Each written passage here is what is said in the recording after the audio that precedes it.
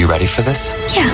If is the most original and heartfelt movie in years. Magic like this comes around once in a lifetime. This Friday, experience it with your whole family. Can we do it again? If, rated PG.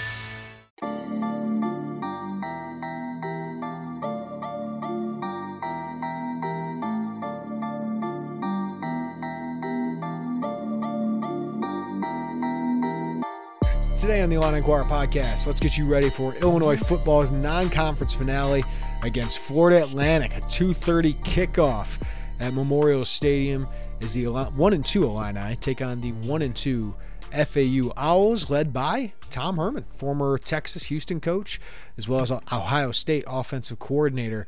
FAU enters 1-2, took a tough loss, bad loss to Clemson, 48-14. That was 48-7. 34-0 at one point. Uncompetitive game, but FAU, more importantly, lost some talent. They've had some injury issues, and Casey Thompson, remember that name, Nebraska's former starting quarterback, former Texas quarterback. He suffered a season-ending knee injury, so he won't be available for this game, so they're going with Daniel Richardson, a Central Michigan transfer, undersized guy, but a pocket passer. So that line has changed since that news came out. Illinois was a 14-point favorite to open the week. They are now 15.5-point favorites at home, and we're going to preview Illinois against FAU today. Joey Wagner is going to join me. We'll talk about 6 topics for Illinois football, and that includes talking about Johnny Newton's draft stock, talking about Luke Altmaier, can he bounce back, the impact of Matthew Bailey's season-ending injury, and Barry Lunny's offense. We'll talk about all those things coming up. But first, let's get the lowdown, a breakdown of FAU and their football program. What has Tom Herman taken over? How talented is this team, especially with the injuries in their offensive backfield at quarterback and running back? And what are the keys for the Owls to kind of put Illinois on upset alert? We talked with Zach Weinberger of the Palm Beach Post, talked about FAU football as well as FAU basketball, because Illinois is going to play the FAU Owls team that went all the way to the Final Four last year. So Zach Weinberger is going to break it down next on the Illini Inquirer podcast. Whether attending Illinois games in person or watching from home, you have to look the part of an Illini fan. And that's why we've partnered with Home Field Apparel to get you looking like a true Illini fan on game days. Home Field is a premium collegiate apparel brand based in Indianapolis. They emphasize their commitment to creating incredibly comfortable, officially licensed apparel with vintage college designs. The great part about Home Field is their designs are super unique because they delve into the archives and history of each school, including Illinois, to use unique logos and iconic moments to create thoughtfully designed apparel. So if you go to homefieldapparel.com and check out the Illinois gear, you'll see the 80s Illini helmet that a lot of you love. You'll see the Flying Illini logo, which is fantastic, by the way. You'll see the 2004-2005 Illinois basketball logo that everyone holds dear, and you'll see some original stuff as well. The Fighting Illini orange ringer tee is really cool as well. So you can check them out at homefieldapparel.com, where you can see their Illini collection available. Guess what? Our listeners get 15% off their first order with the discount code Illini23. Again, go to homefieldapparel.com, use coupon code Illini23 to get 15% off your first order. It's the perfect apparel for this football season, so check them out at homefieldapparel.com. MTV's official Challenge podcast is back for another season. And so are we. I'm Tori Deal. And I'm Anissa Ferreira. The wait is over, guys. All Stars 4 is finally here. And this season takes it to a whole new level. Old school legends, modern power players, and ex-lovers are all competing in Cape Town, South Africa for the prize of $300,000. And we're going to be right here along with you fans, covering every episode on the podcast. Listen to MTV's official Challenge podcast wherever you get your podcasts. Time to get some insight on Florida Atlantic, the Owls, from Zach Weinberger from the Palm Beach Post. Zach, thanks for joining us, man. How are you? Absolutely. Listen, it's going to be an interesting weekend of football, and obviously FAU and Illinois, it's going to be one to watch. So I'm excited to talk about it. Yeah, so let's talk about Tom Herman, a name we're familiar with, obviously, because he was at Ohio State when they won a national championship. But a third big-name hire in a row after his time at Texas and Houston, following Lane Kiffin and then Willie Taggart. So what kind of program did Tom Herman take over, and what were kind of expectations coming into this season? Yeah, listen, he took a program that's easily to me on the rise. It was inevitable that they were going to make a jump in conferences. So when they joined the American, it just seems sort of like likely that was going to happen when it came to what Lane Kiffin built here, and even far back when Howard Schnellenberger built here, to start off this program.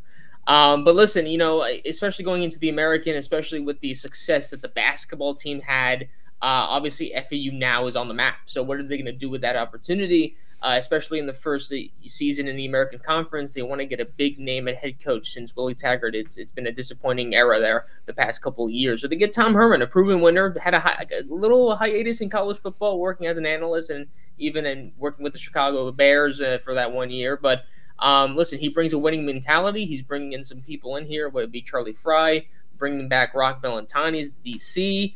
Bringing in a guy like Casey Thompson, who went down, and we'll probably talk about that as well. But still bringing in names and recruiting in a great way. Because again, not only do you now have the South Florida hotbed, but he has experience working the Texas hotbed. So listen, I think in the long run it's going to be great. And obviously, there's fans now that are worrying because of everything now, but the program is still on the rise.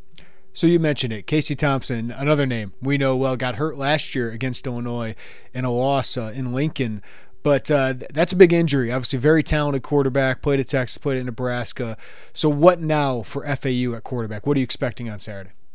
Yeah, so listen, it's going to be Daniel Richardson, because again, before FAU got Thompson in May, Daniel Richardson was the guy in the spring, and he was the guy during the spring game as well. He looked like QB1.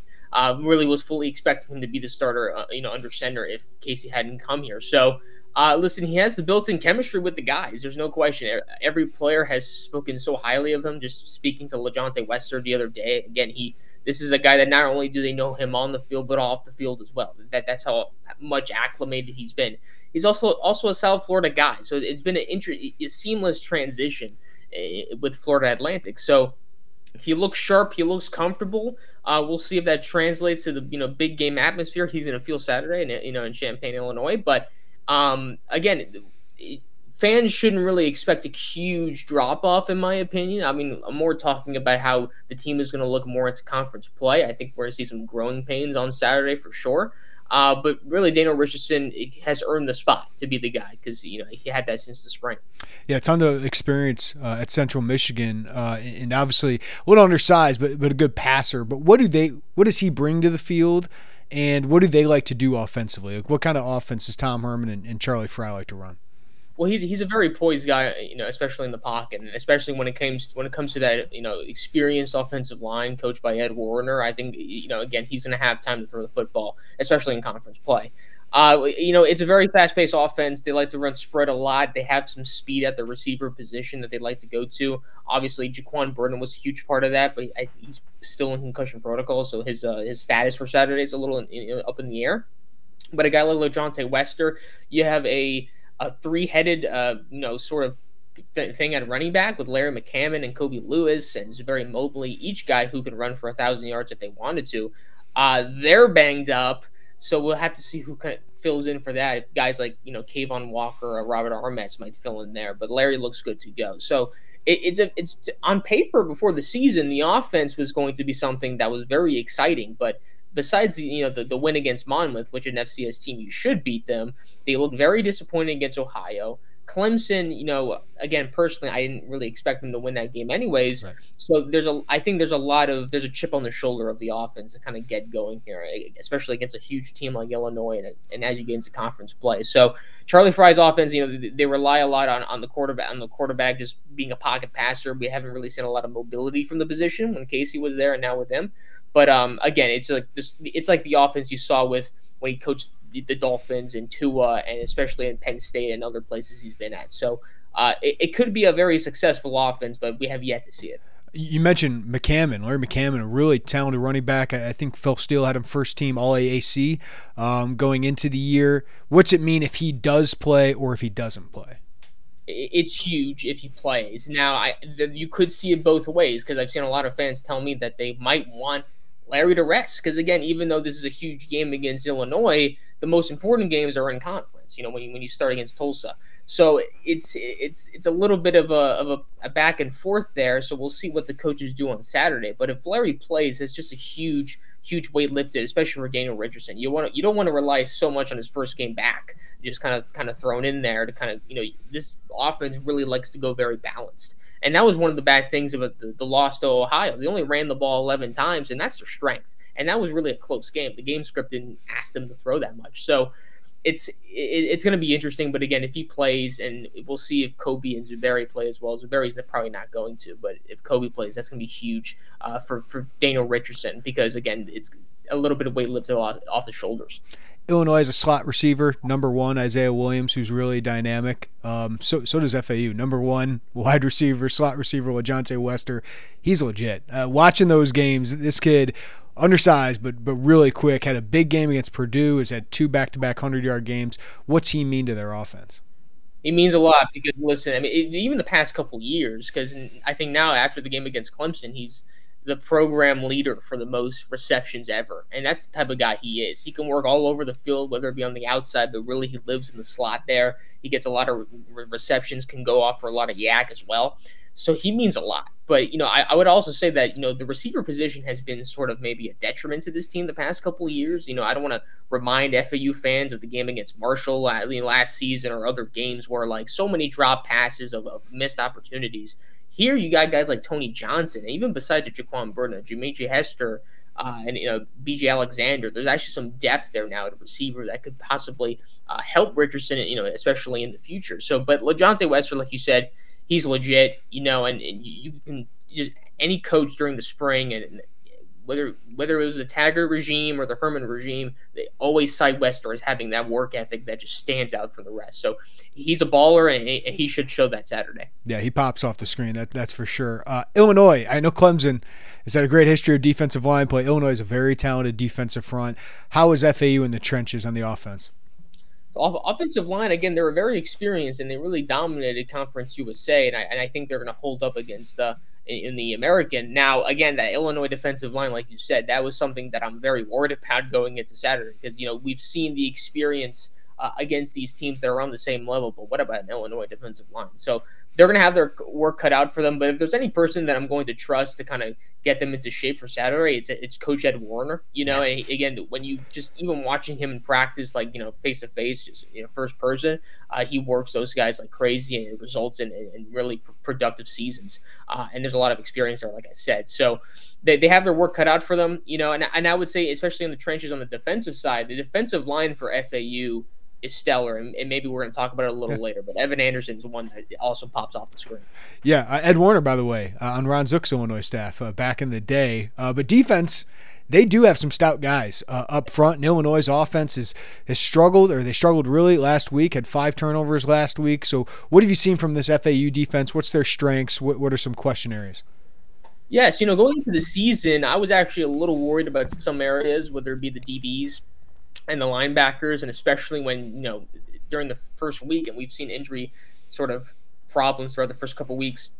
Armani Eli Adams, one of the studs heading to a season, he's out for like 8 weeks. He had a concussion protocol the first week, and then he had some injuries with his leg the next week. So that's, rough. You're going to miss him. Obviously, you're hoping that Smoke Mungeon can really fill in for that. But, who's going to step up? A guy like Jaden Williams really stepped up last season as a rookie. Can he do it again? The linebacker position, Jackson Ambush, an Albany State transfer, he's really stepped off the screen, and obviously he's been very productive. But even besides that, we're kind of waiting on people, whether it be like an Eddie Williams or a Jalen Wester, to kind of improve. But again, that defensive line is legit. Even besides the game record that he is in Evan Anderson, you have guys like Jacob Merrifield and Latrell Jean, Decarius Hawthorne. The list goes on. I mean, Jaden Wheeler. I mean, they have so much depth there at defensive line that can make things very interesting and possibly hasty for the Illinois offense. So if they can get by the Illinois offensive line, it could be a very frustrating day and cause some upset alerts type of stuff. But we have to see it first on screen. I'm not entirely sure if they're going to do it, but if there is a group that's the pure strength, it's a defensive line. So FAU went into Purdue last year and gave them a real scare, a 2-point conversion away from forcing overtime. So Illinois is not good enough yet to feel comfortable. They are the better team, 14-point spread here. But what is the key to FAU giving Illinois a scare and potentially putting them on upset alert? Yeah, and just kind of what I alluded to earlier, again, pressure on the quarterback. Pressure. You have to start off hot on both sides of the ball. The offense, you have to throw something at them quickly. You can't just do a couple 3-and-outs to start the game, a pick six like they did against Clemson. You really got to start hot here on both sides of the ball. Because even if Illinois has their flaws, like I've seen, they could still outmatch you and they can still make things a little ugly or very early. So again, FAU, especially with new quarterback into the system, maybe that can show Illinois and surprise them at first. That again, they were planning for Casey Thompson. Now they got Daniel Richardson, and they can see what happens. But the keys to the game is definitely pressure the quarterback, start fast on offense, and possibly we got a game. Yeah. What's this game mean for FAU? In my opinion, I don't think it means that much. Obviously, if they win, it's a huge win over a huge game, a huge opponent like Illinois. It would mean so much. But if they lose, it's another loss in a money game. Yep. That again, that we've seen before. Like again, my worries that I have with these money games, and we saw it against Clemson, is that you lose guys. Hopefully you don't want to lose guys, and that's exactly what happened in the worst scenario possible. So again, it would be awesome, and it's not like they're going to go in and just not try against Illinois. Obviously not. But from a journalism standpoint, and just from a person watching football, the most important games happen in conference, and hopefully this game can really kind of battle test them, especially when you get into the conference as well. So, but again, if it's a win against Illinois, I know fans are going to be really high on this team because they're really low right now. Yeah. Well, Illinois is also playing FAU in basketball this year in the Jimmy V Classic on December 5th at Madison Square Garden. Zach, just take us through what that run was like to watch Florida Atlantic and probably get as far as they did into the Final Four. Like, what does that program, or what did that run mean for that athletics program?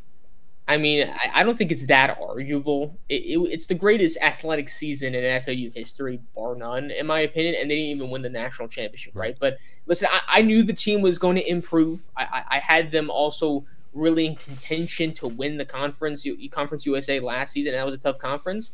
Now, did I think that they were going to reach the Final Four? I did not. But it was insane, especially kind of being there and traveling to New York and Madison Square Garden for the Sweet 16, the Elite 8 games. And then going to Houston, the Final Four, just seeing the atmosphere. Like FAU, they were ready for it, but they're also, you can tell that people just they had them already written off as a Cinderella team. But really, if you look at them, I mean, they're a good team with a pretty good head coach, and they're going to make some noise again next year. Hopefully, I mean, I don't know if fans should have the high hopes of them reaching the Final Four again. Because I always say this: focus on winning the conference. You're going into the American in their first season. I think they have a good shot of doing it. But what it meant for the school was put so much eyes on the product, so much kind of revenue into the athletics program and into the school in general. There was nothing but good that came out of that. But again, it was one to witness. And FAU fans, I know they're going to treasure that forever. They were able to keep the coach, which is rare, right? You're able to keep Dusty May and keep most of the team. So I would imagine expectations, and this is a big opportunity against Illinois in Madison Square Garden. This is going to be a lot of fun, I would imagine. People are pretty excited about not only that game, but this season. No, absolutely. And that was a huge thing. One, there's like a checklist. One, can you keep Dusty May? You did that. You lock him in. Two, can you keep the big players, whether it be an Elijah Martin, a Janelle Davis that really drove them at that last season? They did that. I'm not sure how they did it, but they did it. And then even just other guys like a Vlad Golden, a Giancarlo Rosado, and just keeping the young players that really could possibly jump into next season. Because again, it's like, I don't think they have the same ceiling as they do. You have other guys there that were just starting to get it, witness into the system, and now they're going to be better next season. So it's going to be interesting. And again, if there's one person that's going to rally the troops and hopefully contend again, it's going to be Dusty May, Elijah Martin, Janelle Davis, and company. So it's huge that they kind of have one more go around. And again, I think it's because they were so close to going to the championship game, like literally the last shot close, and they want to do it again. The high is there. It's going to be an interesting season next season. Well, Zach, we might have to catch up before that game. It could be a big one for both these teams. But Zach Weinberger, Palmbert Beach Post, appreciate the time, man. Enjoy the rest of the season. Thank you so much. Even though this is a college football podcast, I'm going to guess that a lot of you are NFL fans as well. And as you know, the NFL is officially back. So a lot of your Sundays are now filled watching games. And a big part of those is fantasy football. That's why we've partnered with Underdog Fantasy for this football season. Underdog Fantasy is the easiest place to play fantasy sports, and guess what? It's also the fastest growing fantasy app in the industry. Underdog Fantasy has a lot to offer, including their Pick'em game. In Pick'em, you pick whether your favorite players will have a higher or lower stat in this week's game for a chance to win big. It's so easy to play. Just pick 2 to 5 stats of your favorite players and choose whether they'll go higher or lower. So say you're watching the 49ers against the Giants on Thursday night. You can pick whether Brock Purdy or Christian McCaffrey will go higher or lower in certain stat categories. And you can 20 times your money by going 5 for 5. So sign up today with promo code Illini and get your first deposit doubled up to $100. Visit UnderdogFantasy.com or find them in the App Store. And don't forget to register with our promo code Illini to get your first deposit doubled up to $100. Must be 18 or older and present in a state where Underdog Fantasy operates. Terms apply. Concerned with your play? Call 1-800-522-4700 or visit www.ncpgambling.org. This is Tony Kornheiser's show. I'm Tony. You expected someone else? So what exactly is the show about? I don't know. It's a sports show nominally. Football's over, but we're finally at a point where things matter in college basketball, and baseball season is on deck. Greatest 3 words in the English language, pitchers and catchers. We have some of the best voices come on and explain what matters or what makes an upset, like Ryan does, 9/8. No, that's not an upset. No, yeah, it is, Bob. And if you're lucky, I might just tell you about my search for discounted sleep pants or my worries about what my dog just ate. Listen on the Odyssey app or wherever you get your podcasts. All right, let's talk some Illinois side of the FAU matchup with our guy, Joey Wagner. Joey, how are you? I'm good, man. I'm good. It's been, feels like this season's been a year already. Yeah, so this is a big game for this team to gain some confidence, but I think also for this fan base to gain some confidence. Because we know the schedule was difficult, but I predicted 1 and 2. I did not predict 1 and 2 to be this difficult or this not as encouraging, if that makes sense. I don't know if those words made sense. Yeah, I know what you're saying. I think obviously Kansas was the least encouraging of the whole lot of it, right? But I thought Penn State was more encouraging than I would have guessed a month ago. Probably the first 2 games. Really, to be honest with you, Toledo, you were so close to losing.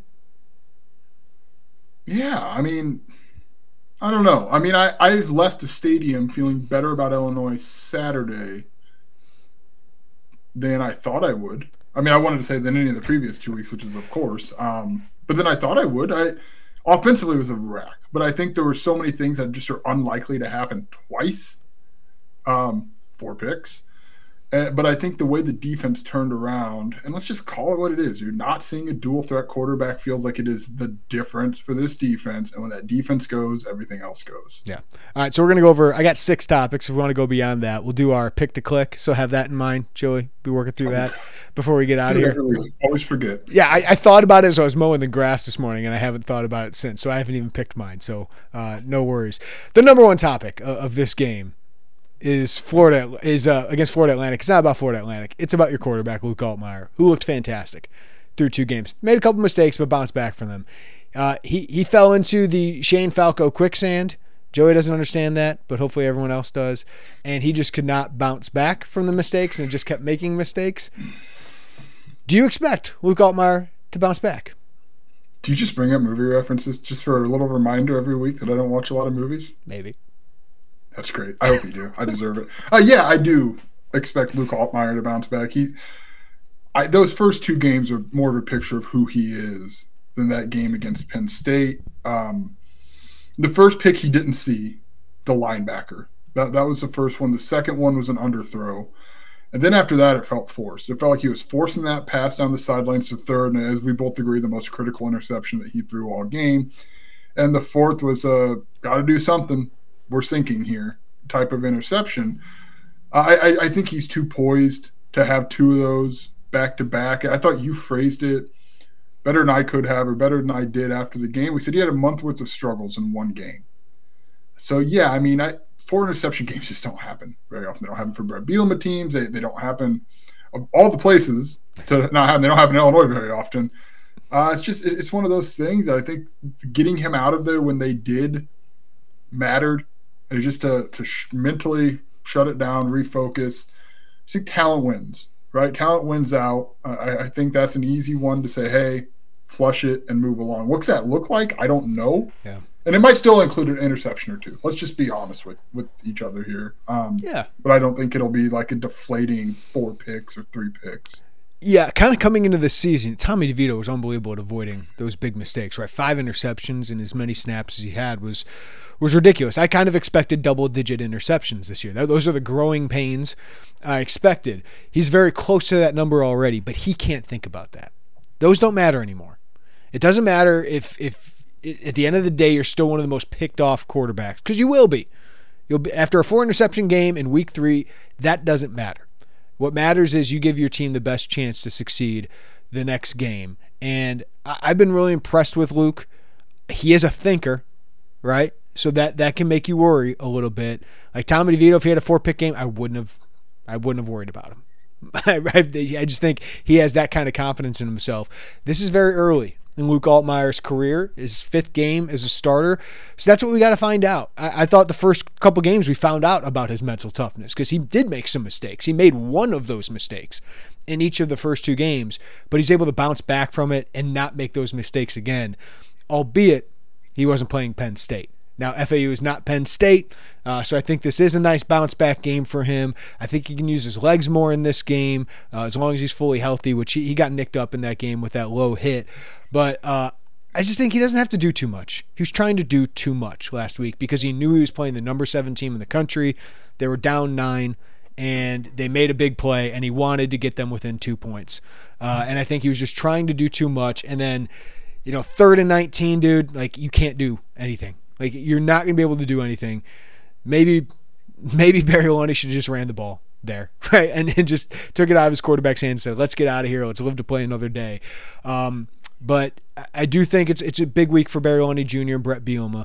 And the way they've handled it through us, at least, I think sounds encouraging because they're not hiding that Luke Altmaier had a bad game.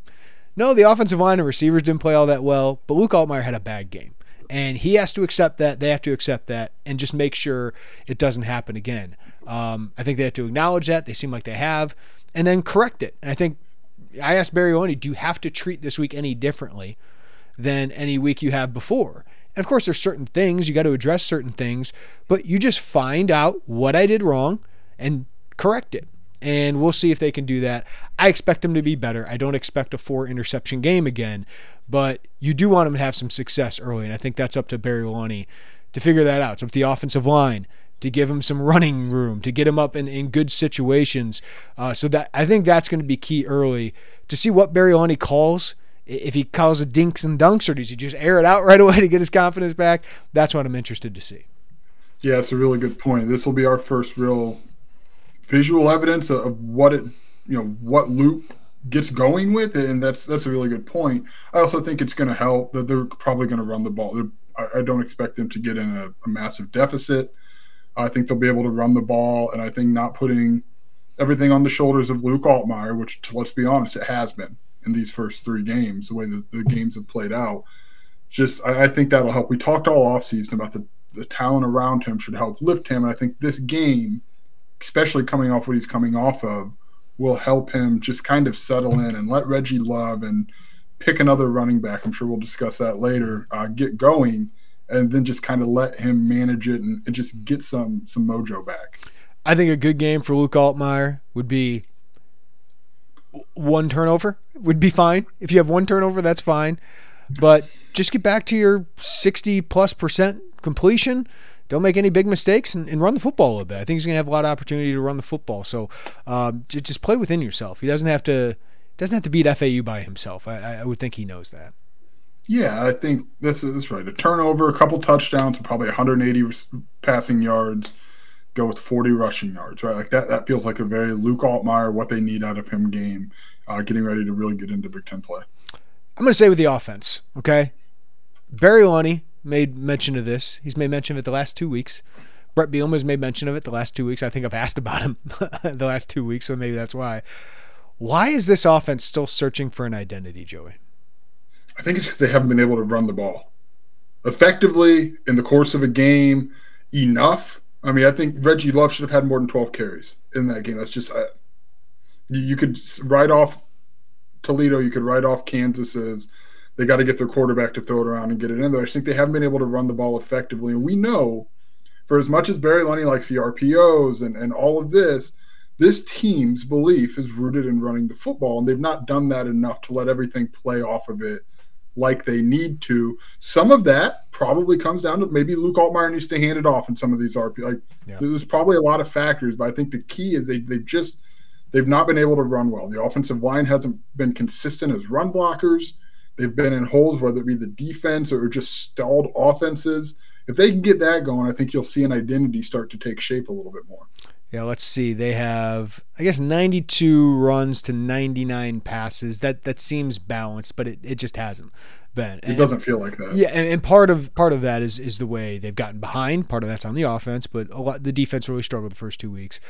But I think it's a lot to do with the offensive line, Joey. This offensive line is struggling more than we expected to, whether it's getting that push in the run game, whether it's protecting Luke Altmaier. I think they thought this offensive line would be better than it is, because I think every week I had a C-, an F, and like a D- for this offensive line, or 2 Ds for this D in my position grades. I did not expect that for a group that's got Isaiah Adams, Julian Pearl, Zy Chrysler, and to be honest with you, just Bart Miller and Brett Bielema. Like, I know they had some recruiting issues. They've had to really recruit JUCO and transfers to kind of overcome that, but I still thought this offensive line would be better. This is a week to show that. Because, listen, FAU's got a pretty good defensive line, I think, for the American Athletic Conference. They're pretty good against the run. They are not that explosive. And this is a week that Illinois needs to get a push up front, really establish the run game. I have been encouraged at times the last 2 weeks. And what we've seen, listen, I think Penn State's one of the better defenses in the country. But I think this is the week you got to establish that. You've had a week where you changed. You've had a week where these guys are all together. Isaiah Adams, Zy Chrysler, maybe more comfortable now. But now it's time. The interior really needs to step up. I think Josh Kreutz has been really solid, but the guard play needs to improve. And Isaiah Adams, I think, will be really good. But this offensive line, before you get into Big Ten play and go up against Big Ten defensive lines week in and week out, they have to establish themselves. And then Barry, it's a big week for him. Just to script this. We had a great script. He had a great script against Toledo. Didn't work against Kansas. First drive did go pretty well against Penn State, but after the script, it just has never seemed to kind of just get into a rhythm. So I think that's on him. Like, when the game doesn't go the way you plan, you still got to put together a plan that puts your players in position to succeed. So I think that's important for Barry. I do think his script is usually pretty good. It's been better more than not early in the game, but when the game kind of goes away from him, does he have the players to make up for a deficit? I'm not sure, but getting an early lead would probably help this team. It would, and you're right. You look at those, you can go back, it's probably something I ought to do. Look at the third, fourth, fifth drives in those first 3 games, and it just feels like it hits a wall. And it's 3 and outs, or as we saw on Saturday, turnover. I mean, that doesn't, I guess it doesn't really at that point matter what your script is. Right. If you're having those turnovers. But I think that's exactly right, Jeremy. Those first drives, especially the last 2 weeks, you think, oh, maybe they've got something. Oh, no, it would have been the first week and the third week. The first drive against Toledo, remember how good that was? They had Isaiah Williams doing everything. They moved it against Penn State. But, yeah, I'm with you. It's a big week for Barry Lunny. I think it's just, last week I thought, and you think about the Ryan Walters years, what they did, like, they didn't care what the other team was doing. It was like, we are going to determine what you guys do. It just sometimes feels like Illinois' offense has not been that. And I think, is it the talent thing? Is it the offensive line? Is it the play call? I think it's a little bit of all those things, but they got to figure it out. And I think it does start with the run game. Like, that's what their identity wants to be. Like, yeah, no, they don't want to be 2001 or 2006 Wisconsin, but I do think they want to mesh that spread RPO. Barry's got some really creative plays that I really like, but you got to be able to run the football to make those plays a little bit more surprising for the defense. And I think that's why just establishing that run game, man, if you could get a Josh McCray or Caden Fagan going in and give you some physicality, that would certainly help. Yeah, I agree. I think one of my bigger questions going into this is who gets the second most carries at running back? Because I think, I hope I'm right in the sense that they're going to run more than they've run in these first 3 weeks. I mean, they just haven't sustained rushing. With again the most egregious coming at Kansas with they were moving it right, and then they bring in Griffin Moore for that play, and you think, hey, just keep going with what's working. But who's the second back here, Jeremy? Because I think that's a fair question through 3 games of the season. I agree. It'll be interesting to see if Caden Fagan gets 5 to 10, or if Josh McCray. This might be a game we try to get Josh McCray's confidence going, but I think the leash has got to be a little bit shorter here moving forward. But yeah, for Illinois to have 2 games under 30 carries is odd. That's pretty odd for this team. What's the ideal breakdown for you? Like 17 for Reggie Love? Well, you'd love to run 65, 70 plays in a game, right? I think for Reggie Love to get 15 to 20 is fine if he's running it well. I think he's probably more of a 15 guy. And then Josh McCray gets a handful, Caden Fagan gets a handful, and Luke Altmaier needs to get involved. He needs to be involved in the run game because he is a really good weapon there. All right, let's move to defense here, Joey. Matthew Bailey, man, feel for this kid, out for the season. Only played 22 snaps in that game against Penn State. Had the shoulder injury that is going to require surgery, and he is out for the season. The one good piece of news is, he could have medically redshirted potentially anyway, but he will get a red shirt there. But Demetrius Hill, also out for the season. He's kind of physically similar to Matthew Bailey, but he was on the 3rd string, it seemed like. But still, they are thin at safety. How big of a blow are those 2 injuries to the Illini secondary? Depth more than anything. It's a blow, and I say that knowing how good Matthew Bailey looked in his 22 snaps. He looked like a guy they'd been hyping up all offseason, like a difference maker back there in the secondary, like he had built on a really, really strong freshman year. But the reality is he's only played 22 snaps, so you don't have to, in 1 week, find he did start, right? But you have somebody who started those first 2 games. This isn't, oh my goodness, our starter for the first 3 games is out. You do have Clayton Bush, who started those games. So I think that helps in a weird way. Obviously, you would like to have Matthew Bailey back there, but to just be able to kind of revert back to what you did those first 2 weeks and rhythm-wise, routine-wise for Clayton Bush, that doesn't change. But depth-wise, kind of playing with fire a little bit. It's very, very cornerback-like down the stretch of last year where it's like one more injury, be it Miles Scott, be it Clayton Bush, you're looking at possibly Mac Rusetich, a true freshman who's going to come in and get playing time. I know Brett Bielema mentioned his name along with Nicario Harper. So I think in terms of your starting personnel, you can survive it because you kind of survived the first you kind of didn't survive the first 2 games.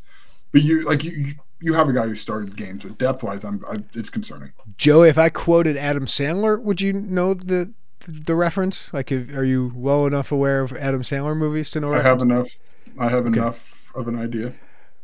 With Clayton Bush, I just keep thinking of glad I called that guy. Because, we're kind of, they need another safety? Is Matthew Bailey still hurt? Are they not as high on Nicario Harper? I think it could be both those things. And I think it ended up being both of those things. He had his best game against Penn State, but Matthew Bailey was noticeably more impactful against the run than any of the other safeties. And his ability, his size, he was taking on blockers, on offensive line. And that's why he got injured, is he took on an offensive lineman and got piled on the first play, but he made a great play. And then he made another great play at the goal line, taking on, I think it was Olu Fashanu. He was great setting the edge, getting his gap, and that had been a huge issue through the first couple of weeks was some of the safety run fits weren't very good. They're going to miss that. They don't have that, but I did think Clayton Bush played really well last week. He was physical. He's not as big as Matthew Bailey, but I thought he played well. But now this is where Nicario Harper is going to have to step up now. Former FCS All-American, transfers to Louisville, did not really play there at all, which is why there were some question marks when they got him. But now he's the guy that's rotated in here recently. If there is an injury to Clayton Bush, Nicario Harper's your guy, and then Mac Rusetich is right there. So, I thought Matthew Bailey could have really helped this defense and given me even more confidence about them moving forward. I think I got confidence in this defense moving forward because of the front, But if you had Matthew Bailey, I think this team would have been really strong against the run. But yeah, you just can't afford many more injuries, man. But good thing you did address this position in the transfer portal. We'll see what Clayton Bush and Nicario Harper have moving forward. Yeah, I don't want to minimize the best way. Like, you don't want to minimize the loss of Matthew Bailey. He's a good football player. Somebody who's probably going to have a chance to make money doing this. But I think the best way I can put it is, like, you're not in scramble mode right now to try to find a replacement. It doesn't make up for the loss of Matthew Bailey, but it helps ease that, where you've got a guy who's kind of been there and done that. Sticking with the defense, will Illinois have a top 10 pick for a second straight year, Joey? And I'm talking about Johnny Newton following Devin Witherspoon, of course. It's a good question. I just looked. PFF has him as 7 on their big board. Matt Miller at ESPN has him number 1 among defensive tackles. He has been, Jeremy, we're old enough to remember the alarm sounding after the Toledo game in the fan base. That he was reading press clippings and whatever other unbelievable narratives were being thrown out there about him. But, dude, he's been straight up dominant. He was the best player on the field on Saturday against Penn State with a lot of pros. By far. A lot of pros. And he is maybe. I don't know. I mean, you talked to him today, right? I did, and he said, let me scroll up here. I can't click. You get mad at me when I click. No, you can click. Just don't do it while I'm talking to you. Just all I want to show is dominance every play. Someone who's unblockable, check, that I'm one of the best prospects in the drafts and doing whatever I can to help this team win. Check. Right? I mean, it seems a lot like he's done all of those things. And there was Aaron Henry mentioned it. Terrence Jamison, when I talked to him yesterday, mentioned it. They said they did a study, and I really wish I had followed up more about this. He's better as the game goes on. Mm-hmm. Okay, well, I bet everyone else gets worse. I think he doesn't get. I bet he doesn't get worse, and the other offensive linemen do, so he gets better. Well, Johnny was asked about that, and he said, as the game keeps going, I start to get a feel for everything, and it starts to slow down for me in a sense. I can tell which plays are coming, and I'll yell out their plays before they even snap the ball. That's very on brand for Johnny Newton. Yeah. Feels like everything starts to slow down for me, and once the game keeps going, I just keep getting hotter and hotter. Well, notice these are the PFF snaps, according to PFF, the snaps for Johnny Newton. 58 the first week against Toledo. Notably, I think Seb McConnell had 30. Bryce Barnes had 30. Kansas, 62. Penn State, 74. They could have taken him out. Brett Bielema or Aaron Henry, was it? Said he didn't want to come out. And maybe he was just having such a good game. He's like, man, I'm going to keep working in front of these scouts. But I think it's just he wanted the defense to succeed. He wanted to keep Illinois in the game. And I think you don't need to take him off the field that much. I think he is built different. Sure, you worry a little bit towards the end of a season, but, man, they need to win games. And I would expect Johnny Newton to play 90% of the snaps moving forward because he's so good and he doesn't get worse. I asked Terrence Jamison about that. I said, what's the balance when you're being cognizant of his snaps, but also he's the best player on the football field, and he's right now giving you the best chance to win. And he brought up that study, and he said we want to manage him and keep him fresh, but he's a guy who improves as the game goes on. He gets a feel for it, gets a feel for his matchup. It plays to his advantage. Yeah, I think as it gets less brutally hot, maybe those concerns will ease up. I know that was some of the conversation after Toledo and Kansas, whether it's very, very warm, as it typically is. It'll be warm this weekend. Saturday's going to be hot. But I just – the production's there. You can't interrupt the production of what he does and the impact he has on your football team. So it's hard for me to think that heavy, hockey sub-rotation that we saw mostly in week 1 will continue. To answer the question for me, I don't know if he's a top 10 pick because he's an undersized 3 technique. He doesn't have the Leonard Williams length. He's not Jalen Carter quite built. But production-wise, I mean, he's got a chance at, the Outland Trophy for the best interior lineman? He's got a chance at that. He's better than Kalijah Cansey, in my opinion. And Kalijah Cansey was a top 20 pick. So if you told me, will they have a top 20 pick in back-to-back years? I think so. I do. I really do. With the way he's playing, if he continues this level of play in Big Ten play, and I think he will, and what he did to Penn State was just ridiculous. Just ridiculous. We broke it down with Jay Lehman's film room. Like his get off, his strength, his technique is just phenomenal. So I don't know if he's going to be top 10 just based on the position and some of his measurables, but he's one of the best football players in the country. So Illinois has got that for him moving forward. And I do think this week against FAU, with him, Seth Coleman, Gabe Ackus, if Keith Randolph's healthier, I think those guys have a chance for a really big game because Clemson had a really big game against them. It's a pocket passer, Joey, who happens to be 5'10". Offensive line, I think, can be solid in the American Athletic Conference. It's probably the worst offensive line they've played so far this year. So what they did up front, Johnny Newton did against Penn State. FAU, if they play that way, I think it's going to be a monster day for that front five. Yeah, I agree with you. I've been sitting here trying to find his stat by quarter. That's not going to happen. But, yeah, I feel confident saying he's a first-round draft pick, which doesn't feel like even a hot take or a take. Like, it just feels like that's just the reality of what's going to happen. Top 20 feels like top 10. That's tough. I mean, there was a point in early November we didn't know if Devin Witherspoon was going to be a top 10 pick, right? I mean, so there is still so much time that can happen, but it does feel like he got that buzz late last season, and it feels like he's really getting a lot of that right now. All right, 2 more left to go. Will we see a complete game from the Illini finally, Joey? I think so. I mean, I if you're Illinois and you want to go bowling, and you want to be able to build on last year, you should be able to put a complete game together against Florida Atlantic, and a team that's in the early stages of Tom Herman's a very good coach, but in the early stages of his tenure there, of his rebuild there, of him putting his foot or thumbprint on that program. So there's really no reason, if you want to go where you want to go, and having come out of that schedule that may well include 3 conference championship game participants, Kansas would be the one that you would maybe say, well, obviously Penn State, but yeah, you should be able to be better coming out of that against this program. Needs to be. It needs to be. You're more talented. You have high expectations. It needs to be.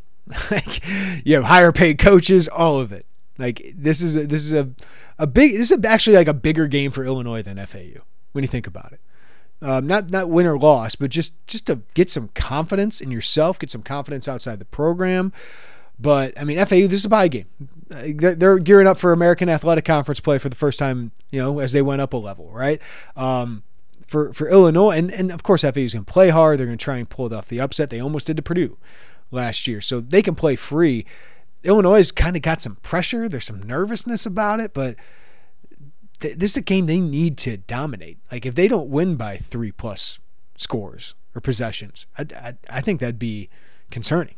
Like, I respect FAU as a program. I respect Tom Herman, but this is a rebuild. They have injuries already, and they do not have the talent Illinois has. They have some players like LaJohntay Wester, big fan of him, the wide receiver. Their running back, if healthy, Larry McCammon's pretty good, but this is a game where if you feel like even in the Big Ten West, like, you need to handle your business here and play a complete game. And that's not the players, but I think it's a big one for the coaching staff. So I liked what I saw from Aaron Henry. For the offensive side, I think it's a big week. Number 2, or last one here. Will Brett Bielema be aggressive in the transfer portal more next offseason? I brought this because this was kind of a conversation we were having before the press conference, and I thought this is a worthy conversation long-term to discuss. Yeah, he needs to be at a few key positions. Defensive line, really, right? I mean, maybe offensive line. Well, let's recap, because outside of quarterback, he hasn't gone heavy at Power 5 guys, going to get Power 5 guys in the portal. He's kind of gotten these under-the-radar guys. We've asked him about that. He doesn't make a differentiation. He just looks for players, whatever it is. But a lot of these guys are coming up from lower levels, and I think that can help your depth. I think next year they're going to need some big playmakers, especially on the defensive line, potentially the offensive line. Do they need to go find another running back or wide receiver? We'll see. Probably need some safety help next year. That's just to set up the conversation. Go ahead, Joe. Yeah, I mean, I don't think that's the ideal approach for Brett Bielema.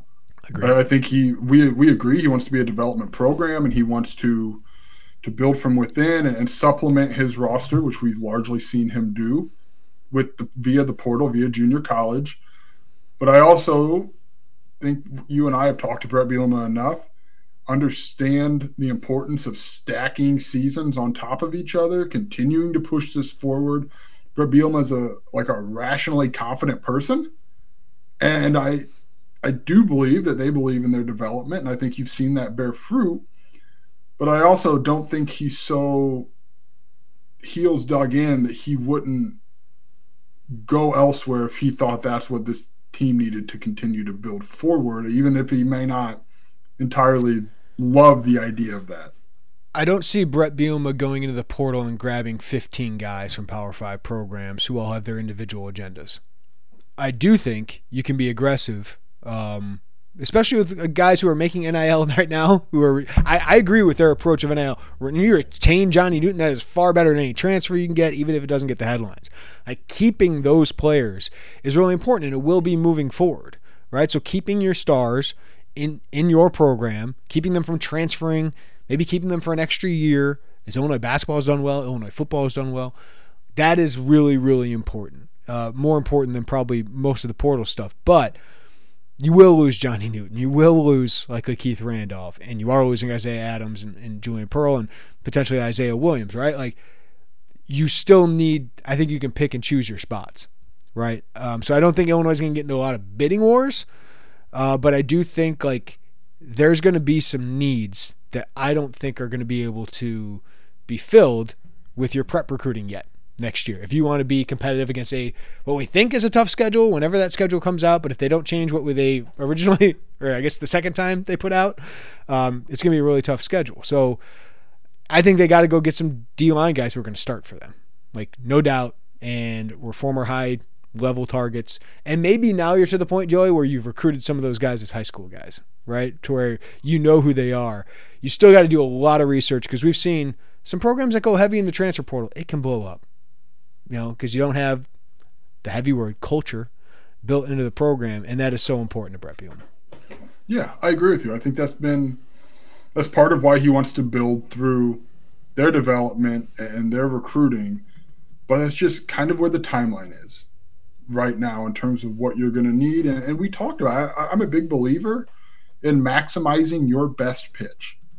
And this offseason, at that moment in time, your best pitch is defensive line, because you're probably going to have a first-round draft pick in Johnny Newton.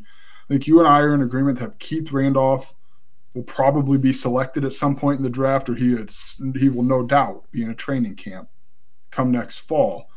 That's a pitch. That is a very, very great sell. And, oh, by the way, you've got a ton of snaps to tell somebody that they can come in. You can get the development. You can get the snaps. Is it something that I don't want to speak for Brett Bielema. Would he do cartwheels about the thought of having to get in the portal? Probably not. But I think he knows what it is. And I think he knows the importance of not having that down year in your third real breakthrough, kind of building on that. If this is year 5 or 6 with him, and you've gone to bowl games 3-4 times in a row, maybe I would feel differently. But I think he understands the early stages of having to get this going and maintained and keeping that foot on the gas. I could be wrong, but I know he's very pragmatic about a lot of that. And the other thing we got to keep in mind, the Big Ten ain't getting easier, because I saw Brandon Marcello's top 30, and 6 of his top 10 were teams that are in the Big Ten next year, because Washington, Oregon, and USC are all in there, right? So like you got to have talent. You got to have talent. You got to add it in multiple ways. And I will give Lovie Smith this. Like, he found talent in the portal. Like, that's how they increased their level of talent. You got to find the right guys, of course, and you got to continue to not have it be a problem of outsiders coming in. You got to be careful with that. But I do think, to answer the question, I do think he's got to get a little bit more aggressive this offseason, especially depending on like if it's 6-6 or if it's 5-7. Probably going to be a little bit more desperate for that. But I do think you want to continue competing in the Big Ten. You got to have that talent. All right, FAU, Joey, who's your pick to click on offense? I know the defensive front is better probably than they might get credit for being in their conference. I just feel like Reggie Love is getting closer and closer every game. I think this is going to be his most opportunities of the season because I think they're going to be very committed to running the football. He's shown he can be productive in that. And I think another week with the offensive line at their spots, we are assuming there are no changes. We will find that out prior to the game. It feels like a Reggie Love, hey, carry this thing 15, maybe 20 times, get this thing moving, be our stabilizer, and let's just be a very business-like win. All right, if I wanted to win this, I'd pick Isaiah Williams because he's going to be the guy that probably gets the most yards on this team every week. If I wanted to go kind of under the radar, I'll go Tip Ryman. I think he needs to be targeted more, Joey. I think getting him involved in that flat, I think is good for Illinois.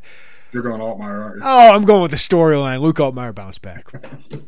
Yeah, I believe in the kid. I believe in the kid until he puts another one together like that. Like what I saw the first 2 weeks was legit, and I think he just had a bad day. So I think Luke Altmaier bounces back in a big way, both with his arm and with his legs.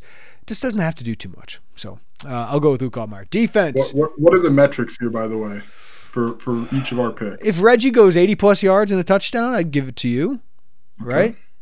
I think we know what a Luke Altmaier good game looks like. If Illinois gets 30-plus points, Luke Altmaier's probably having a good game. Yep, I would imagine. That's fair. All right. Defense, I'll pick first. Big game for Xavier Scott. LaJohntay Wester, I'm a big fan of. Their slot receiver, Xavier Scott, and that nickel is going to be really, really important. So I would imagine he's going to play mostly nickel as he has this year. I think it's a big game for Xavier Scott to limit LaJohntay Wester, who's the only guy. McCammon, when he plays, is good. They're running back. Kobe Lewis is a Purdue transfer who got nicked up too. But I just think the defensive front's going to give Illinois, their secondary, some chances. But I think Xavier Scott just limiting LaJohntay Wester will be important because he's had 2 100-yard games back-to-back, had 100 yards and 3 touchdowns last year against Purdue. If you can keep that guy, who usually gets like 10 touches a game, if you can keep him under 70 yards, that'd probably be a pretty good job by Xavier Scott. I am in the middle of deciding if I want to change my answer because FAU is kind of between a rock and a hard place here. You're with the backup quarterback, which in an ideal world, you would probably try to rely on a run game, on the road against a Power 5 team, try to get some things going on the ground. But you're going up against a defensive front that has been playing much better lately, and I just don't know how married you'll be to the idea of running the ball. So my initial pick, Clayton Bush, I have moved on from, as you spoke. I'm going to go with Taz Nicholson. I think he's none of us going for a pass rusher here, which I think this is the week that the pass rush feasts. But I like the Taz. I went with Taz last week. I think he's been better probably than maybe we think. The penalties have really skewed what those first 2 games had looked like. It wasn't perfect on Saturday. He's been great in coverage. Phenomenal. They don't target him a lot. You'll see Xavier Scott has far and away the most targets on this team. Yeah. The teams don't seem to have a lot of interest in throwing the way of Taz Nicholson, which isn't to try to make him out as the best cornerback in the Big Ten. It's just a reality. They're not really targeting him. Just to give you the numbers, against Taz Nicholson, 5 receptions on 8 targets for 40 yards, no touchdowns, an NFL passer rating of 75. His only issue this year is tackling kind of in space and the penalties. But kudos to the Illinois defense last week. 0 penalties last week for the defense.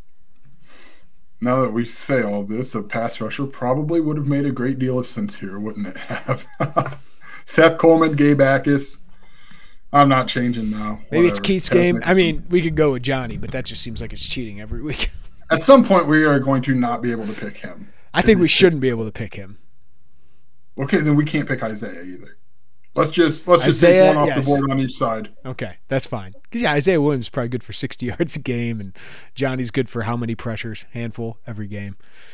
I like those picks. It's an absurd amount of pressures. It is truly like, what do you have, 7 against Penn State? Week. And that felt low. Do you remember against Indiana? I think it was 7, maybe it was 9 against Indiana a year ago. He had 10 in one game. I got PFF in front of me. And that was like shaking the earth. Oh my God. 10. And now he gets 7 against the number 7 team in the country. And it's kind of like, we all agree it was a very, very good game. In fact, probably one of his best at Illinois. but it's just kind of that's what he does. 5+ pressures a game, and just is a general nuisance. Yeah, for opposing offenses. his early season stretch: 10 Indiana, 7 Virginia, 8 Chattanooga. Had 6 against Nebraska, 6 against Northwestern. Pretty good. This feels like a very Newton stretch of 3 games coming up. By the way, FAU, Purdue, Nebraska feels a lot like the conversation around him could get much louder in the next month. I loved Seth Coleman last week. I thought he had a great game. Gabe Ackes showed up. Obviously got the sack. Johnny had a big impact on that one. But I thought he was so strong against the run. I thought those guys were way better. It's time for those guys to break out. It is really time for those guys to break out. If they're NFL prospects, it's time. And you hope Keith's healthy, because healthy Keith Randolph could have been a pick to click too, because he just hasn't been – he was clearly not as healthy last week, but boy, he battled. Just to clarify, Brett Bielema said during the Kansas game, he took a hit to his shin, which had kind of limited him in some capacity. It almost sounded like it was maybe a question as if he would be able to go against Penn State. He obviously did. For so when we say 60+ healthy, snaps. that's what we mean. Right. Yeah, he played for like 60+ snaps against Penn State. So kudos to Keith for doing that. All right, one last thought. Illinois has had some flip candidates on campus so far this year. Dylan Stevenson, the 4-star edge rusher out of Florida, who's committed to Stanford, was on campus the first game. Then you had Jaquan Bostic, who's committed to West Virginia. Neil Brown on the hot seat. They're 2-1 to start. Did have a conference win, I believe, last week against Pitt, I believe it was. So he was on campus. And then this week, Alan True just reported, Andrew Dennis, who when I did my offensive line focus back in the winter, was like the top priority target I had listed there, but Michigan State offered. They locked him down. Of course, Michigan State is without its coach, and that should be official anytime soon. But yeah, Illinois getting aggressive with these guys. And Andrew Dennis is someone they had a really good relationship with. Bart Miller's done a good job. Obviously, their history of developing offensive linemen is good. He's gotten offers from Purdue, Penn State here recently, Stanford offer. Like, he's gotten a slew of Power 5 offers with the Sharks circling Michigan State recruits right now, Joey. But that's a big one. So Illinois still got some potential big targets they can get. And remember, last year, the last couple of years, some of their best targets have been flip guys. So something to watch for. Yeah, 2 things I want to bring up with that. 4-star offensive lineman, he would, that we don't know what's going to happen with him, but that would be a pretty nice fall addition to the offensive line haul, and probably move Eddie Turk to defense. I texted you and Ryan Easterling. He'd be the best offensive line prep guy I think they've gotten during Brett Bielema's time here. He reminds me a lot of Isaiah Adams, but he's just long, strong, physical, good pass sets. He's a complete offensive line prospect. I think can play tackle or guard, but I do think he can play tackle at the next level. So we do our over-unders every week, and there's one that was submitted. We're not going to do it because it's 0.5 flips. I'm not going to do that for this week because it's just too much going into it. We have to be logical about it. But I want to change that number from between now and the first signing period to 1.5. 1.5. Ooh. And see where you land. I'd go over 0.5. I don't think I don't think I'm willing yet to go 1.5. But they did last year. With LZ and Colin Dixon. Ooh. Dixon was helped by the coaching change at Wisconsin. Sure. But as we just discussed, we don't know what's going to happen at West Virginia. I think there's a long time, Jeremy. That's not a bad number. That's not a bad number because that's not a bad number because there's probably another guy that they're going to have on campus or two, and there will be coaches fired. Right, that we aren't thinking about. They were going to have another kid on campus. I wrote about on the VIP board that's coming to another Big Ten program with a coach on the hot seat. So that's not a bad number, Joey. But I like them being aggressive there. I would feel confident picking one. And that we say that we don't have we're just waiting for this to announce. I just think that's the history of this coaching staff. One would make sense. But I do think we'll see some coaching changes around college football, and it's the point is, and probably the best way to put it is this coaching staff has proven that they keep pushing until they're told not to firmly no by a prospect, but they keep those relationships. I remember when Colin Dixon ultimately reopened and committed, they know when and where to push the gas on guys. how to do it, and how to maintain those relationships rather than just hanging up when you get a call the first time that it goes the other way. Yeah, well, Brett Bielema's, I mean, he's publicly said this. When a kid calls him up to say he's committing elsewhere, he says, hey, if anything changes, let us know. We still would love to have a chance to coach you. And usually they ask, do you want us to keep recruiting you? And if they say, sure, they keep going. And that's what they've done with Dylan Stevenson. Obviously, they're doing it with Jaquan Bostic and now Andrew Dennis. So I think that's really important, not to burn bridges and be like, oh, you didn't commit to us, you're dead to us, right? Keeping that relationship open. They've shown a willingness to be flexible in their initial class thoughts, too, in terms of their breakdown. I think that's a huge, huge, huge thing. Now, if Malik Elzy tells you he wants to flip, it sure doesn't matter what your numbers were a month ago. You're going to find a way. But I think we've seen that with the James Kroops late. They are flexible in changing their plans for the right guy. And I think if you get someone on campus, in my mind, that tells me that they believe he's the right guy. All right, we will have our over-unders later in the week, Joey. I do not know what our VIP members have submitted, but I'm going to throw a couple at you, okay? Okay. For the FAU game. Caden Fagan carries 4.5. Yeah, pretty close to one of the submissions. Over. I am in. Jeremy, I've sat there every week and said, hey, you probably should see this kid. Yeah. And let's be honest, Josh McCray has struggled to get going. And Caden Fagan is very similar physically to Josh McCray, and he ran in very limited snaps. I thought he ran well. He ran hard. He fell forward. He got productive yards. Looked more explosive. FAU would open the door for him. Okay. Snaps for Malik Elzy.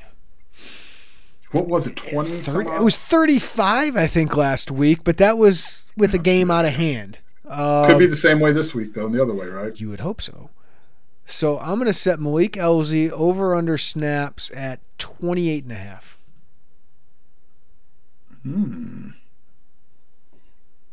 I think over. I feel like it's time for Malik Elzy. Here I am going over on the two freshmen because I think it's time, and I think we've seen enough of a body of work to believe that it's time. Would you go over? I would go over on, especially. Yeah, I go over on both. I think they know they just need more talent out there, and I think it's an opponent you should be able to do it. I do not expect them to start. I do not expect, Pat Bryant to be benched or Josh McCray not to have an opportunity. But I do think these guys need to get a couple more reps because I think you're going to need them this year, and I think their talent is flashed at least. Should I do a Kanari Wilcher? I'm going to take the under. Yeah. There's just too much traffic in front of him with Isaiah Williams and Hank Beatty. Yeah. I just like his speed. They need some speed out there. Ashton Hollins catches 0.5. I kind of laughed internally when we got that one last week, and boy, is my face red now. It's 2023 Deuce Span, man. It's just because the game, the way I think the game could go, I think over because he's fast and he does things and he's super intriguing. Yeah, really intriguing for the long term. All right, I think that's it. I think that's all I got for you. You got any random ones? Any random things before we get out of here? I did see, and we'll answer the VIP. I don't care about sharing this one. 2.5 quarterbacks. 2.5 different quarterbacks to take a snap. For both teams or just Illinois? For Illinois, which is the easy under, right? I will go under on that one. Thank you very much. Now, but that being said, I thought maybe we'd see Donovan Leary for the back half of the fourth quarter against Penn State. Yeah. John Paddock got some great stats on that last drive, though. He did, after a generously described rocky first start. Rocky. A little bit rocky. First drive, rather. Yeah. No quarterback controversy here. Not on this podcast. Shouldn't be anywhere. No, I don't believe so. At any point, ever. Joey Wagner, thank you, buddy. Appreciate you, man.